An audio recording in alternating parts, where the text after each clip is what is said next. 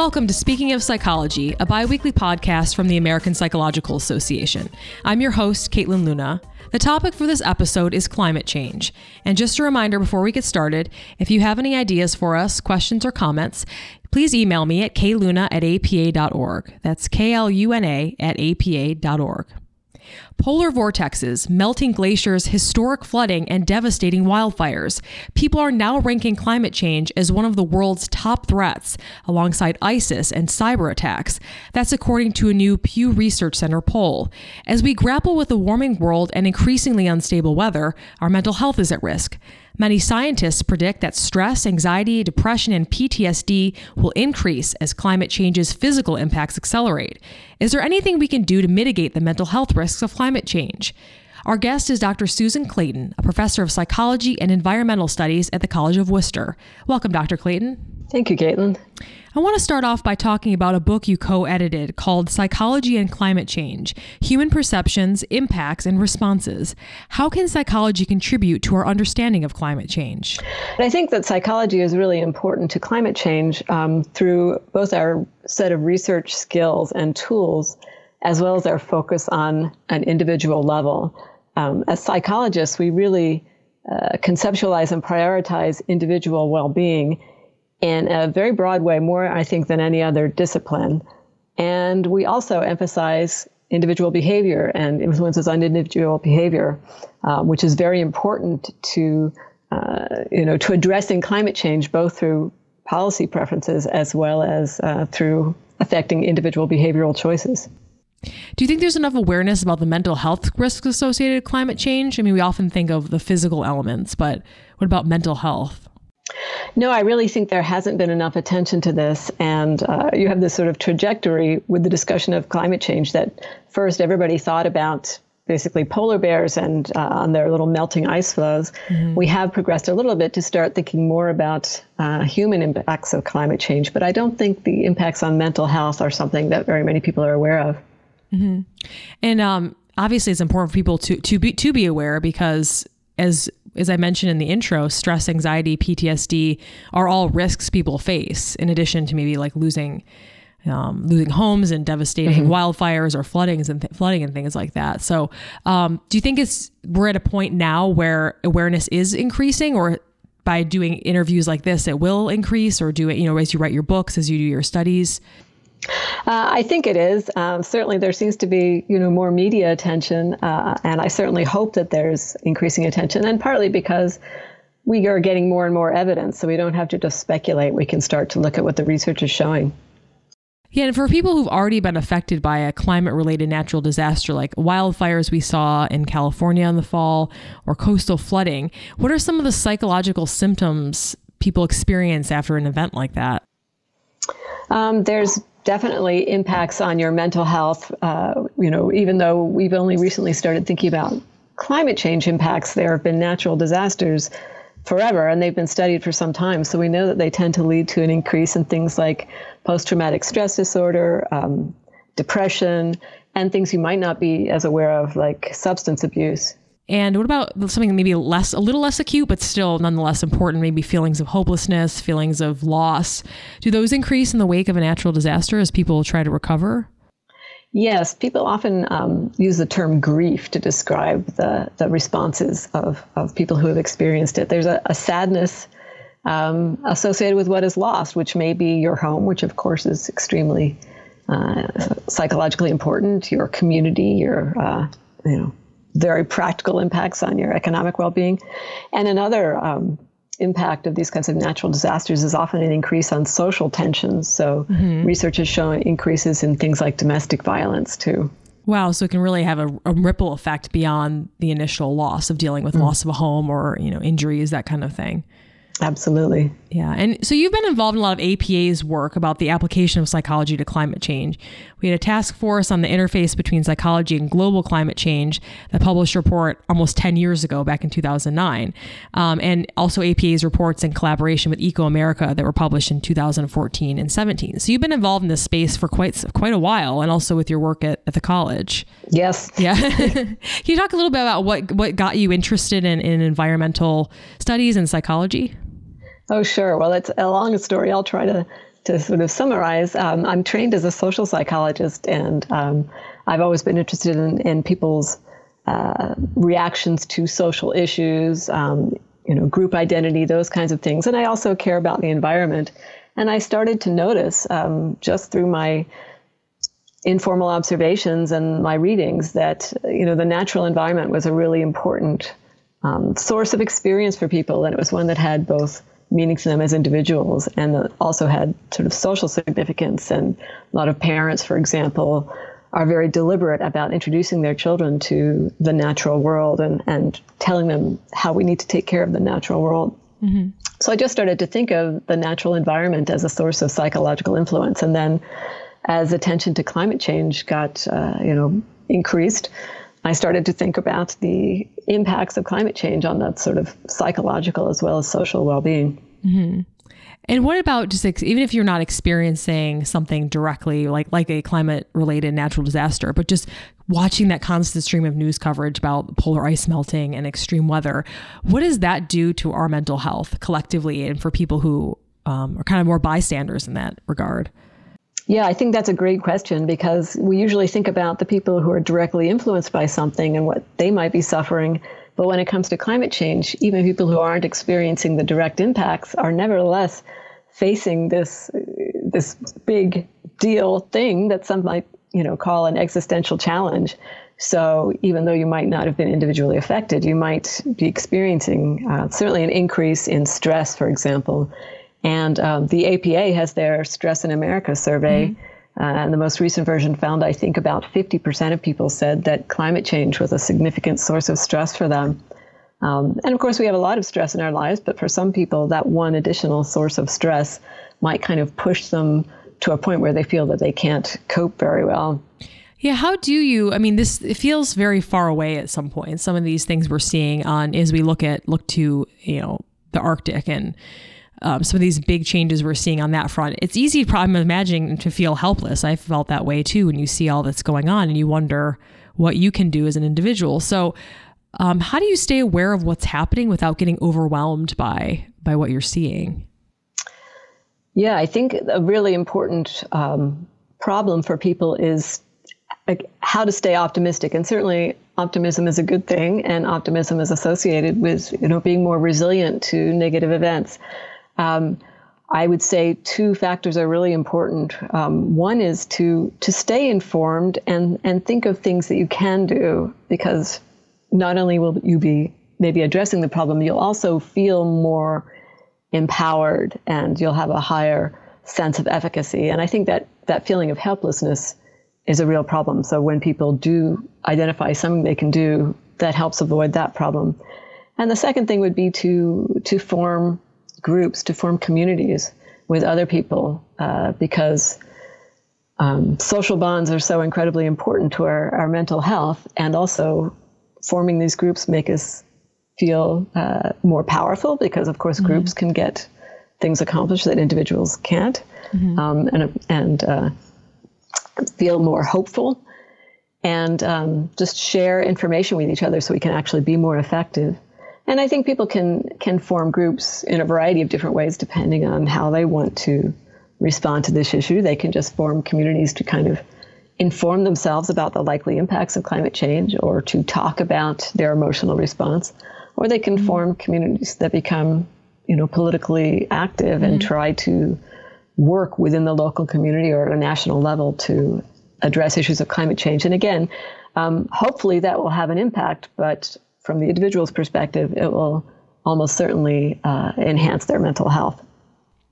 And what about it is individuals? You're talking about being a collective and making change, but as an individual, is it something as simple, things you can do to help with climate change is to make small behavioral changes, like, using less plastic silverware or consuming less meat? What are some of those tangible things people can do in their individual lives? And do they have a big impact? They do. I know that people can think, nothing I can do as an individual will make any difference. But actually, I think, at some level, only individuals can make a difference through their collective choices. And if enough individuals make choices, it can have a big impact. It's not all just about what organizations and industry does. So one of the most important things you can do as an individual is to try and affect public policy by voting, by calling your government representatives and letting them know that you support pro-environmental policy. And the same thing is true for affecting industry. You can have an impact on companies through your consumer choices. And you can also contact them, and industries are responding to these, to consumer attitudes, so you can really make a difference there. But of course, we also want to do things that feel more concrete at a behavioral level.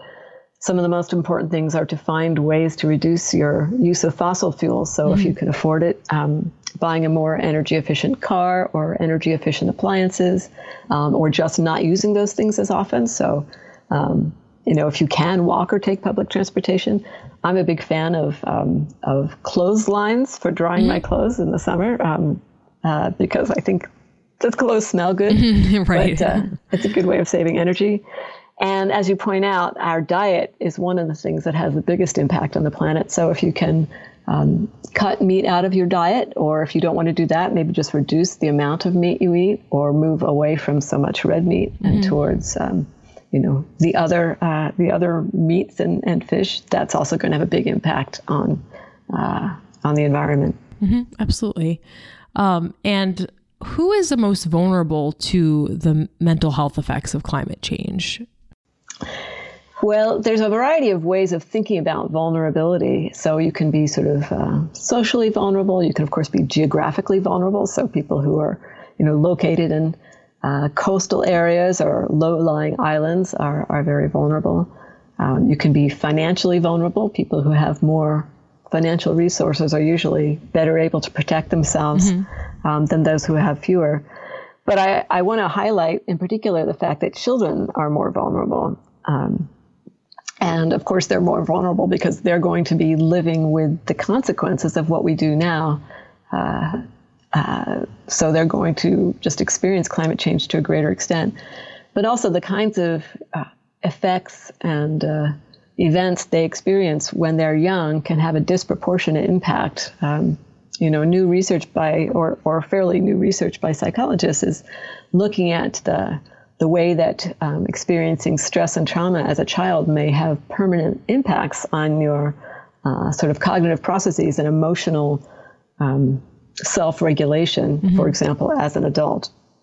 High levels of pollution, which can be associated with the climate because we have, higher temperatures lead to higher levels of ground level ozone. Higher levels of pollution have effects on our cognitive processes that may, again, have permanent effects into adulthood. And of course, children could be physiologically damaged more easily as at a young age because their body systems aren't all fully developed. For example, they are not as good at regulating their own temperatures, so they might respond more strongly to high levels of heat and so on. Yeah, and talking about children, obviously the Earth's growing population contributes to environmental problems. That's something that's noted and talked about frequently. And some people are deciding not to have children due to climate change, or perhaps maybe only having one child, maybe adopting, that kind of thing. What are your thoughts on this? Well, it's interesting because people are it's like the third rail topic. People get very defensive about talking about the choice to have children. I just recently, as part of a class exercise, had my students distribute a questionnaire that asked people about environmental attitudes and whether they thought families should be encouraged to have no more than 2 children. And my students reported that, of course, everybody had positive environmental attitudes, but they were very reluctant to say there should be limits on family size. I think we do need to acknowledge that, more people means more stress on environmental resources. It's just, it's basic physics now. So I think that let me back up a second. There are all kinds of reasons not to have laws about the number of children people have, but I think what would be a better approach would be to provide more options that allow people to have the number of children they want and not more than they want. So more federal access to contraception and also sex education, I think that would go a long way to keeping our population in check. Mm-hmm. Do you think that will increase as time goes on? And as, like you said, children are more vulnerable to the effects of climate change. And as we see what is set in motion to happen to the planet, do you think that this could become more of an issue that's talked about in the media? You mean population control? Yeah, population control. I would imagine so. I mean, even if you don't think that there are too many people now, when there are 7.3 billion, when it gets to 10 billion, you might then think, oh, now there are too many. Mm-hmm. So I do believe at some point it's going to become more of a topic of discussion than it is now. And one thing when I was researching this topic, I found really interesting and frightening at the same time was basically how the effects of climate change, even if we were to stop in our tracks, no more emissions, no more population growth, everyone becomes a vegetarian, and so forth. Even if we were to do all that right now, the effects would still continue in some ways because they've been set in motion from the past. So in your understanding, as a psychologist and environmental scholar, it's pretty frightening, I guess, to know that all these changes could still happen, but we would be mitigating future changes. But so what are your thoughts on that? I think you're right, and that definitely contributes to the sense of helplessness that people feel, because you feel like, oh, it's already the climate is already changing, and there's already going to be more changes, so I can't do anything. I think we need to emphasize more strongly the difference between, one amount of change and another amount of change. Mm-hmm.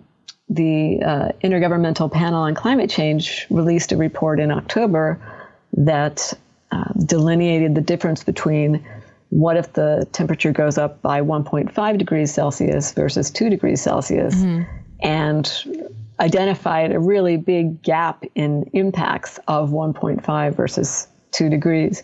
So even though I think we have to acknowledge that climate has already changed, is already changing, and will continue to change, there's still a lot of difference we can make in terms of the amount of that change, and a difference that is going to make a difference in how we experience it. Mm-hmm, mm-hmm.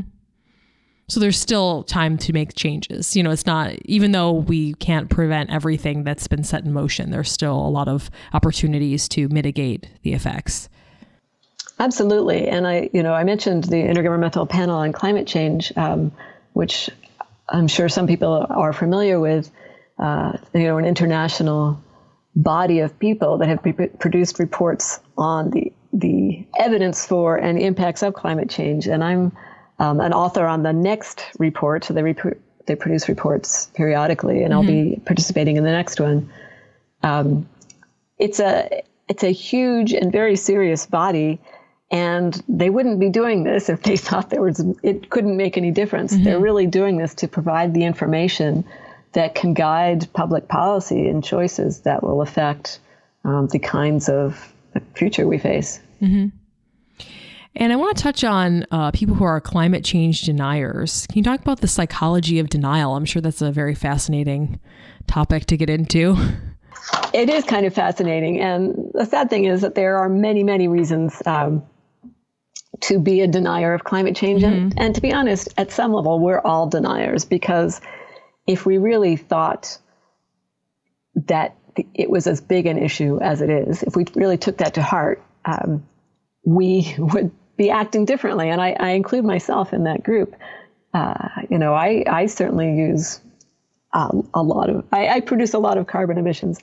It's a very hard thing for us to come to terms, because at some level, it's hard for us to believe that we, as a species, can affect the environment, the whole global environment. Mm-hmm. It's hard to believe that. There are some groups for whom that's really hard to believe. For example, some colleagues of mine from anthropology and biology studied the Amish community, and the Amish can't really accept climate change because they just don't think humans can, God is in charge of the world. Humans can't affect the world. And there are other religious communities that might also feel the same way. So we have these sort of ideological beliefs that make it difficult for us to acknowledge this is happening. And we want to justify the system we live in as opposed to saying, well, this is not working. We need to, start over. That's very difficult. Of course, we also, to the extent that climate change is scary, and it is scary, we're trying to protect ourselves by denying it, so to maintain positive emotions. And then, of course, it has to be acknowledged that in the United States in particular, as well as some other countries, climate change has become really politicized. So it can be a marker of group identity to say you do or do not believe in climate change, regardless of what you might truly think. So that I think that political identity gets in the way of people just addressing the issue as an issue. Right. I mean, when people deny climate change, do you think they're sort of just, do you think it is more motivated by politics, or you said like just people are just, they'll believe that I'm not seeing this in front of my face. I'm not seeing, the lake freezes every winter, or like this polar vortex. That was a common thing that came up. These deep freeze. Like, okay, how can the world be warming if we're having these extreme cold temperatures? That's right. And we, of course, it's easy for us to try and understand something in concrete terms in this very abstract issue of climate change. So right now it's snowing outside my window, and we did have really cold temperatures last week. So that's some really concrete evidence that doesn't seem consistent with global warming. It's very hard for us to really wrap our minds around things like, well, but on average, we have these different movements of, air currents, and, there's these, the glaciers seem to be melting a little bit faster than usual. Those are really hard for us to kind of grasp and take seriously. Is it possible to change the mind of a climate change denier? I would say yes, and I certainly hope so. But my first response would be, I'm not sure that should be our strategy. And one reason I say that is that, people resist having their mind changed. So it sounds like you're giving in, you're losing in the persuasion battle at some level. So when you say to somebody, either explicitly or even implicitly, I'm going to bring you over to my way of thinking, you're requiring them to give ground at some level. So I would say, instead of kind of focusing on, you have to accept climate change, let's focus on the actions. What is it that we want people to do? Do we want them to support higher fuel efficiency standards? Let's focus on some of the reasons for doing that and not require them to accept climate change first. There are lots of what have been called co-benefits to addressing climate change. So sort of basically side effects that will have positive impacts on people. And a lot of those might have to do with energy efficiency and saving money. Yeah. Absolutely. A lot of them have to do with health as a species. There would be a lot of benefits for us in, driving less and eating less red meat and walking more and, reducing our air pollution so that we weren't exposed to such air quality that leads to respiratory disorders. So there are a lot of positive reasons to get people to engage in these climate protective behaviors. But motivating change is obviously always difficult. Yes. And I didn't want to totally ignore your question about changing the minds of climate change deniers. So there are some ways to make the message more effective. And a couple of things that might specifically relate to their motives for denial are to make sure that the messenger, the person who's delivering the climate change message, is somebody they trust. So somebody who might be seen as a member of their own group, as opposed to an outsider who's trying to force their own position on them. And another is that you can tie it to values that they endorse. So, there's psychological research looking at how conservatives and liberals on average tend to endorse slightly different sets of values. So if you're talking to a more conservative group, you might emphasize the values that are more important to them. and to a liberal group, you emphasize those different sets of values. And I think you can come up with climate change messages that are really targeted towards a particular audience. Mm-hmm. And I want to talk about your other research, which focuses on understanding and promoting a healthy relationships between humans and nature. And so you've done a lot of research at zoos. How do zoos help people feel more connected to nature? Well, this is something that I just fell across, and it didn't occur to me until I happened to be talking to some people who worked at zoos. So like everybody else, I went to a zoo as a child, and then I took my children to the zoo, but I didn't think of it much other than that. But talking to these zoo researchers, I realized that for many people, the zoo is a place to encounter the natural world. Mm-hmm. And it's one of the few places where they can do that. And zoos really attract a very broad, range of people. Many zoos will have, free days so that money is not a barrier. Mm-hmm. Many children will go in school groups. So a lot of people go to the zoo. And Bob Cialdini once said, if you're a social psychologist, you should go where the people are. So I thought, well, I'll go where the people are. And then their social situations. So people are not just individuals going and looking at animals. They're people going in groups to look at animals and then sort of react to those animals in groups and give each other messages about how do I feel about this animal, and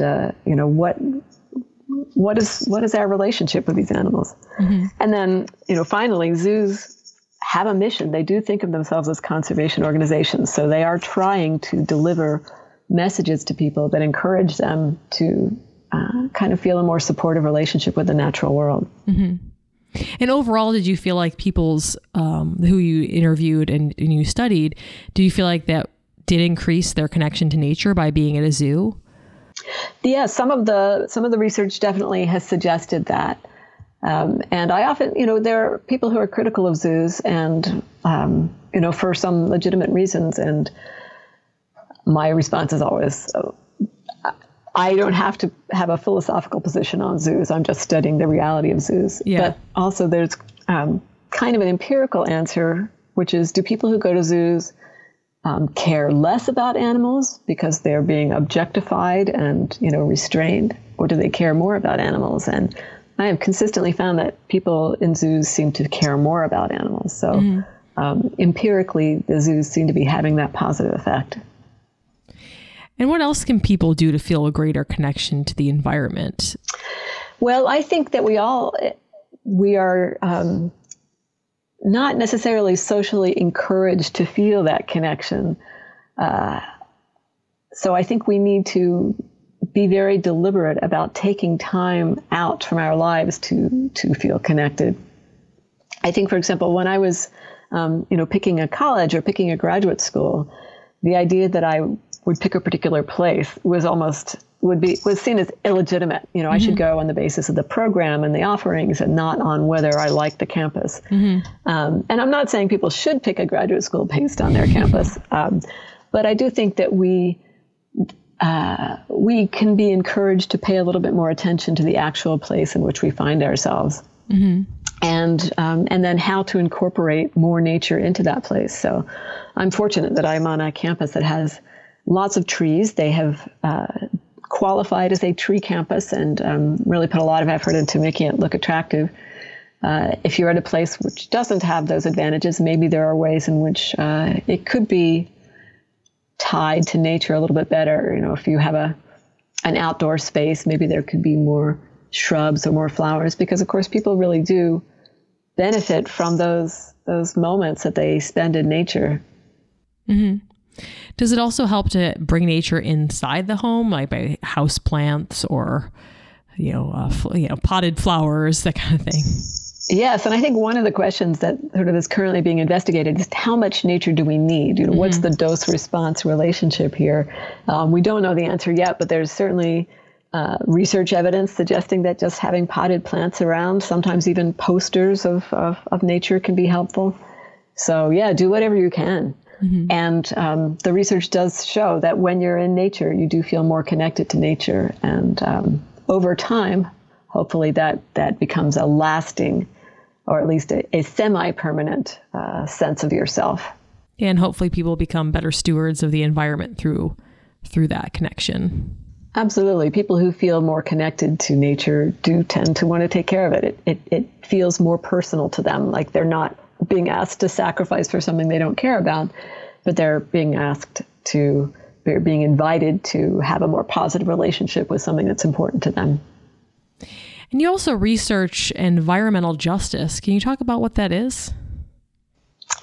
Yes, there are, I would say, a couple of ways of thinking about environmental justice. It's often used very specifically to refer to the idea that we need to make sure that environmental costs and benefits are distributed fairly. So there's a long history of environmental injustice in this country and around the world, where members of minority groups, for example, tend to live closer to toxic waste dumps and polluted areas. They tend to be farther removed from, happy, healthy natural environments, parks and so on. So we really need to be mindful of the idea that that's one way in which injustice occurs, is by exposing people to these environmental harms and not giving them equal access to the environmental benefits. Then I've also been interested in, because justice has been one of my research interests, throughout my career. I'm interested in how people think about justice when it comes to environmental issues. Do they tend to conceptualize it in particular ways, as opposed to the way in which they might think about justice in the workplace, for example? So how do they think about justice, and how do their perceptions of justice influence the way they respond to environmental issues? And do you have any other research that's you're working on right now? Well, right now I'm focusing primarily on two things. One is I developed a scale a number of years ago, maybe 15 or more, maybe more, to measure what I call environmental identity, which is that sort of lasting perception of oneself as being connected to and interdependent in the natural environment. And so that scale has been widely used, and right now I'm working with a number of people to see if we can validate it cross-culturally and with a number of different samples, because I did develop it primarily with college students. And then the other thing I'm working on is really trying to explore something we touched on earlier, that distress and anxiety people feel when they think about climate change, even though they might not have directly experienced negative impacts. Yeah, I'm sure that'll be very fascinating what your findings are. Yeah. Yep. There's definitely there's a lot to explore there. And in the students you teach, what attitudes about the environment do you see with the younger generation? Well, of course, I think there's a perceived to be a socially correct response. So they know that they're supposed to care about the environment. But I think most of them actually do. And especially, as I say, at my campus where we have this nice environment, people say sometimes they came here because they really like the look of the campus. So very much people are concerned about the environment. I do sense a fair amount of hopelessness. Not quite what I would call despair, but just a pessimism. So that's a general response. Certainly there are a lot of students who are taking action and getting energized to respond as well. So these two things kind of coexist. One message I try to give is that if the potential benefits of getting involved, I think that we all are looking for a source of meaning in our lives, and it's an opportunity in a way to be faced with this very global issue and be able to join with other people and try to do something to address it.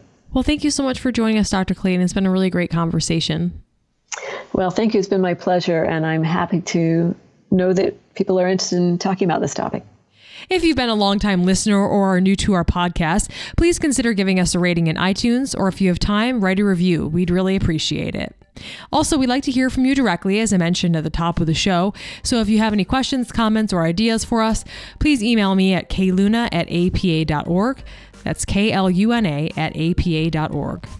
Speaking of Psychology is part of the APA Podcast Network, which includes the podcast APA Journals Dialogue about new psychological research and progress notes about the practice of psychology.